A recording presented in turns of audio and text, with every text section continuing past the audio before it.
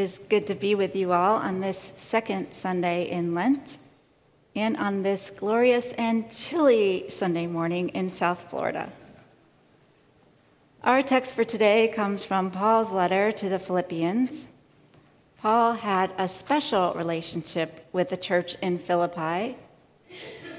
As in his other letters, Paul opens his mind and his heart to the people he loved so much. We can see that his great mind was grappling with the problems of the early church. Paul's letters read more like human documents than academic exercises.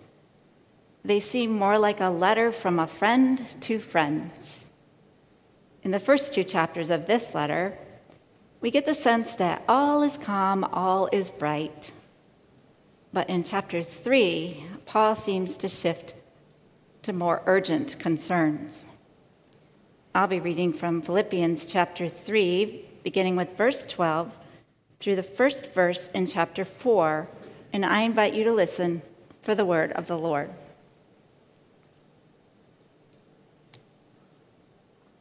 Paul is writing, "Not that I have already obtained this or have already reached the goal, but I press on to make it my own, because Christ Jesus has made me his own. Beloved, I do not consider that I have made it my own. But this one thing I do, forgetting what lies behind and straining forward to what lies ahead. I press on toward the goal for the prize of the heavenly call of God in Christ Jesus. Let those of us then who are mature be of the same mind. And if you think differently about anything, this too God will reveal to you. Only let us hold fast to what we have attained. Brothers and sisters, join in imitating me and observe those who live according to the example you have in us.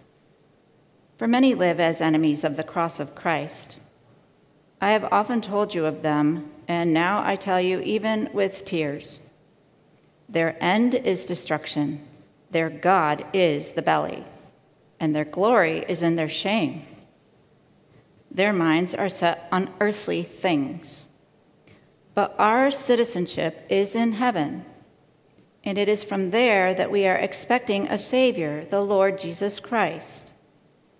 He will transform the body of our humiliation that it may be conformed to the body of his glory, by the power that also enables him to make all things subject to himself. Therefore, my brothers and sisters, whom I love and long for, my joy and crown, stand firm in the Lord in this way, my beloved." This is the word of the Lord. Thanks be to God.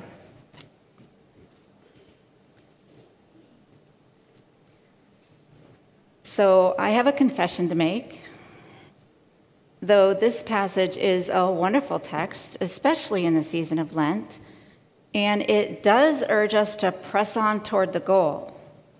At first glance, Paul's way of holding up his life as an example rubbed me the wrong way.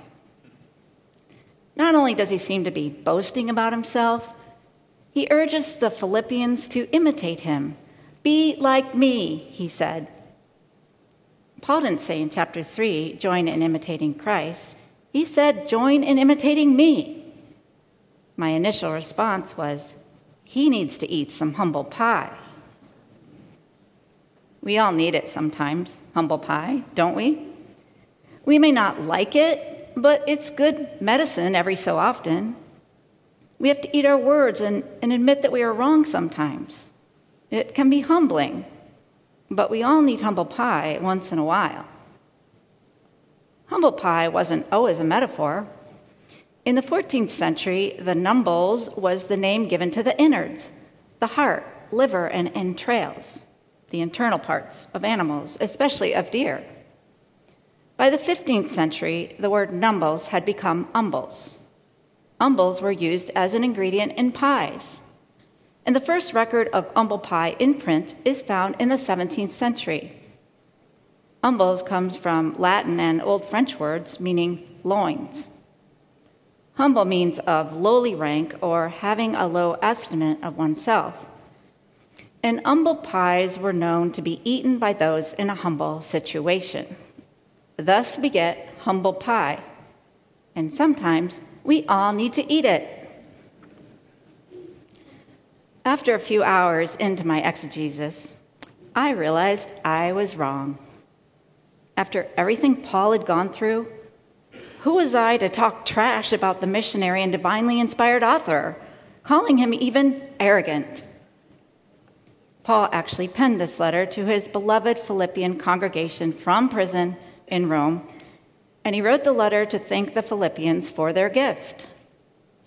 One of the members of the church, Epaphroditus, had delivered the gift to Paul and was to be his messenger and servant, but he got sick. So while Paul was in prison awaiting his own death, he was thinking about his brother in Christ, who was in poor health. The letter is also filled with words of encouragement to the Philippians with an appeal for unity. Apparently, there may have been some trouble in the church. Imagine. First, the church women were fighting and were endangering the peace. And then there were false teachers who were luring the Philippians from the truth, causing stumbling blocks for them. At the beginning of chapter 3, Paul warns them to steer clear of the barking dogs. Beware of dogs, beware of evil. Don't get hooked into false teachings. Paul was thinking about his church, his beloved people. At the same time, joy is infused throughout this letter. You see, Paul was very close to this little church in Philippi. The people encouraged Paul during his imprisonment and supported him, adding to his joy, not happiness, but joy, which is not dependent on one's circumstances. Paul's joy came from his relationship with God. And because of Paul's relationship with the Philippians, he was concerned about their well-being, their unity, their faithfulness, many other spiritual and practical matters. Paul wanted them not to be sad about his afflictions, but rather to keep their eyes on the goal, as Eugene Peterson explains, where God is beckoning us onward to Jesus. Then Paul again expressed his single-minded focus as if to say, I'm off and running, and I'm not turning back. This letter is very personal and really is a lovely letter.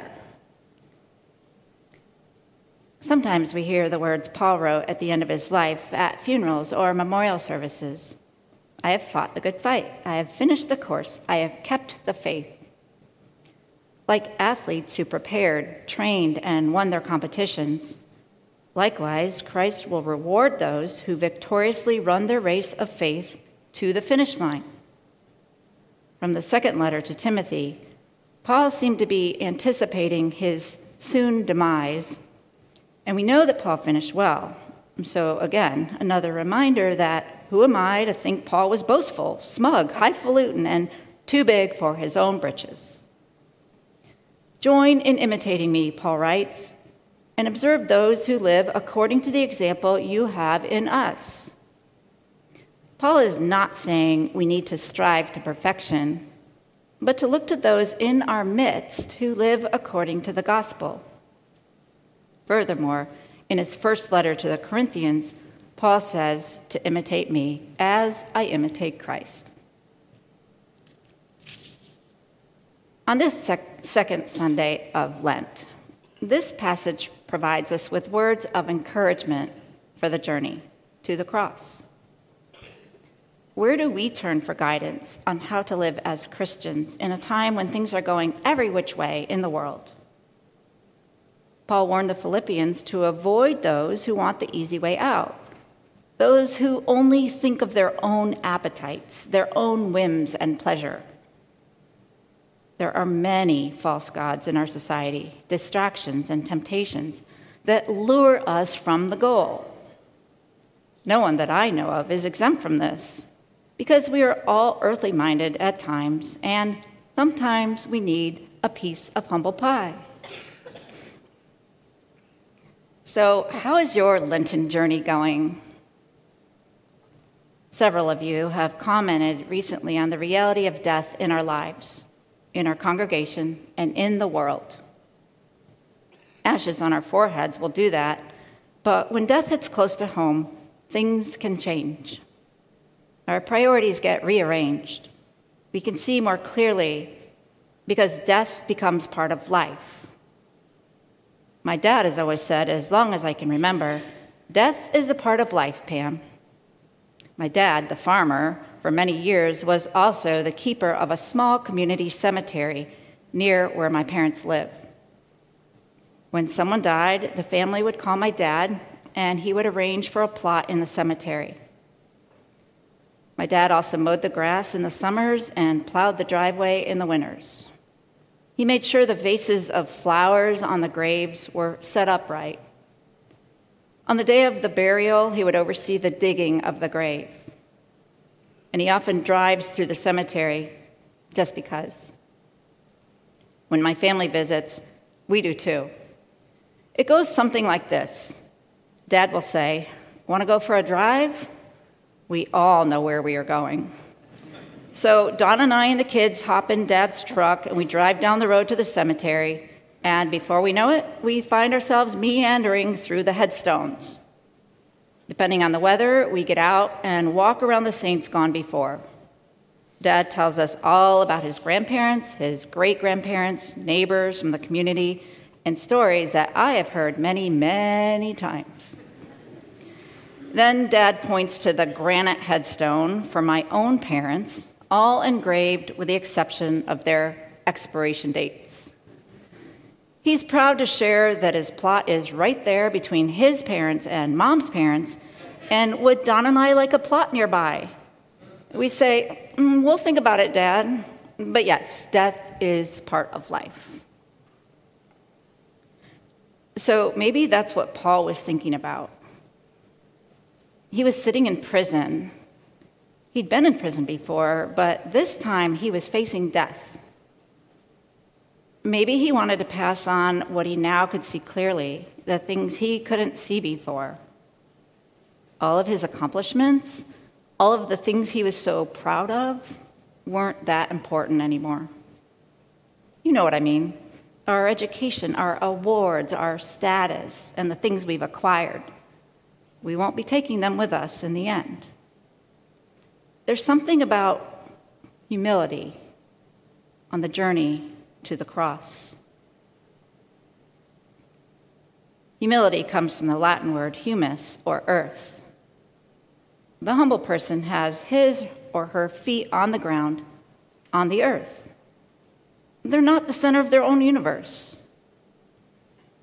In the season of Lent, we remember that from dust we've come, and to dust we shall return. But somehow, we have found a way to boast even about our own humility. An article in the New York Times observes how humility is not what it used to be. Actually, it may be the opposite of what it used to mean. The author writes, "Lately, it's almost mandatory for politicians, athletes, celebrities, and other public figures to be vocally humbled by every honor awarded, prize won, job offered, record broken, pound lost, shout out received, and thumbed up. It's all over social media and on the internet. Yoga practitioners are humbled by achieving difficult poses. Actresses are humbled by the love and support from fans. Even Christmas volunteers are humbled by their own generosity and holiday spirit as they hashtag their humility to advertise their own status, success, generosity, and moral superiority," end quote. The author asks, when did humility get so cocky and vainglorious? Friends, we must stay focused on the goal. Those of us who want what God has in store for us. Paul was simply reminding his friends and us to stick with it. Stay on it and start if you haven't. And if you've strayed, admit it and get back on track. Imitate those you see on the path, those who are heading for the same goal. On our Lenten journey, we remember the importance of relationships, communities, and mutual responsibilities. And while the world is not always a happy place full of people and institutions always doing what is right and good, Paul reminds us that we have an alternative citizenship. The citizenship of the children of God is elsewhere. As a church, we are called to live in community. And though we are not perfect, we are struggling and striving to live in the world with God and others.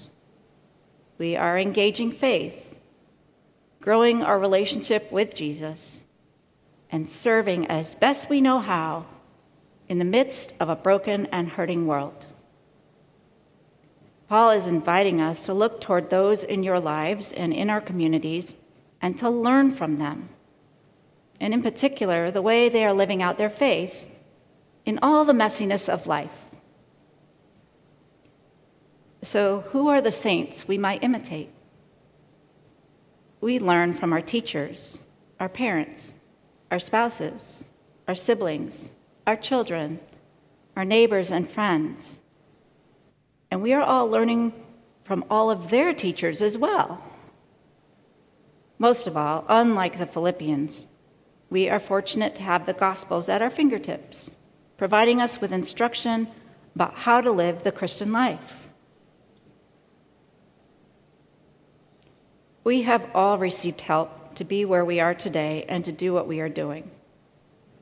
I myself have been helped by my mom and dad, my sister Diana, my brother Ed, my husband Don, our children David, Sarah, and Hannah, my grandma and grandpa White, my grandma and grandpa Howland, aunts and uncles, cousins, Don's family, pastors, teachers, professors, authors, mentors, neighbors, colleagues, patients, and friends, including you, all of you.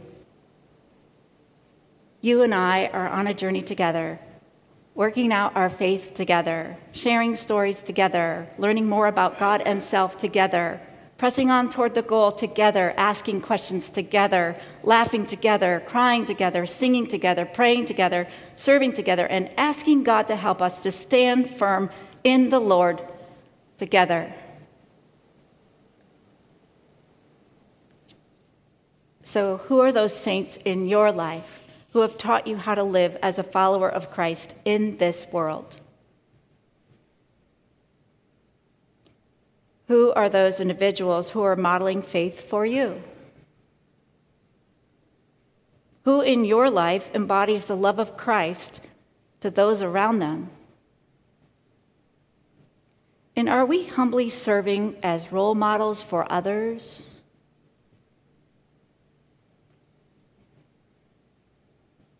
I love Paul's letters, and I love them even more during Lent. During the season of Lent, Paul's letter to the Philippians serves as a letter for Lent. Friends, what if we write our own letters for Lent? Not like an epistle or anything, but letters from the heart. Maybe it's a letter of gratitude to someone who has encouraged you to stay on the path, to fight for what's right, someone who has been there for you all along. Or perhaps it's a letter of apology, asking for forgiveness. So that's our first letter for Lent, a letter to someone else. The second letter is a letter to God. It's a prayer, of course. Maybe it's our intercessions for God's creation and God's people across the globe. Urgent cries for peace in Ukraine, comfort for the many people who are grieving. Maybe it's confessing our sins or longing to get back in right relationship with our Lord. Friends, what is on your mind and in your heart? What's included in your letter to God? Maybe we need an attitude adjustment. God, show us how to be humble when we stumble and bumble.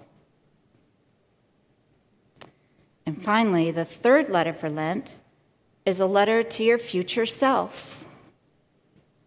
What are your priorities in life and in death? Are we willing to admit that we are prone to wander, lose our footing, and on occasion take our eyes off the goal?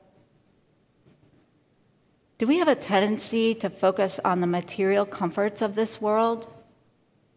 Or do we want to become more and more of the person God dreams us to be, to enjoy the abundant life God has planned for us, not only in the life to come, but right here on earth? 3 letters for Lent. 1 to someone else, 1 to God, and 1 to your future self. Paul's letter to the Philippians spurs us on to the finish line and also provides encouragement for the Lenten journey. At the end of the day, Paul is trying to live out the grace and peace of our Lord because of the person and work of Jesus Christ. Friends, that is the good news to all people. For God so loved the world, the sinful world we live in, that God came in the form of a man, even Jesus, to bring eternal life to those who believe in him. He came not to condemn the world, but that the world, the whole world, might be saved through him. Sometimes things come into focus when we contemplate our own mortality. We remember what really matters in life. The promises of God resonate a little more in our souls. As we journey through Lent together, let's remember Paul's words to his friends and to us. My dear, dear friends, I love you so much. I do want the very best for you. You make me feel such pride, fill me with such joy. Don't waver. Stay on track. Steady in God. Let's pray.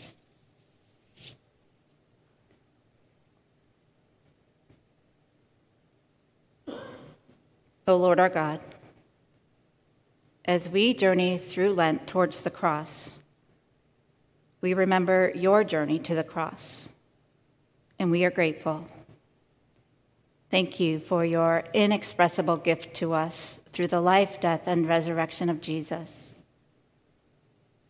As we grapple with the things of life, we are reminded that you get it. You understand what we are going through. Today, we are grateful for Paul as he urges us to focus on the goal, to think about what's important, to invest in the things that last. Help us to imitate you, Lord, and thank you for the special people you have placed in our lives who have modeled what it means to follow you. And may we serve as models of faithful living for others in and around Fort Lauderdale and beyond. Through Christ our Lord we pray. Amen.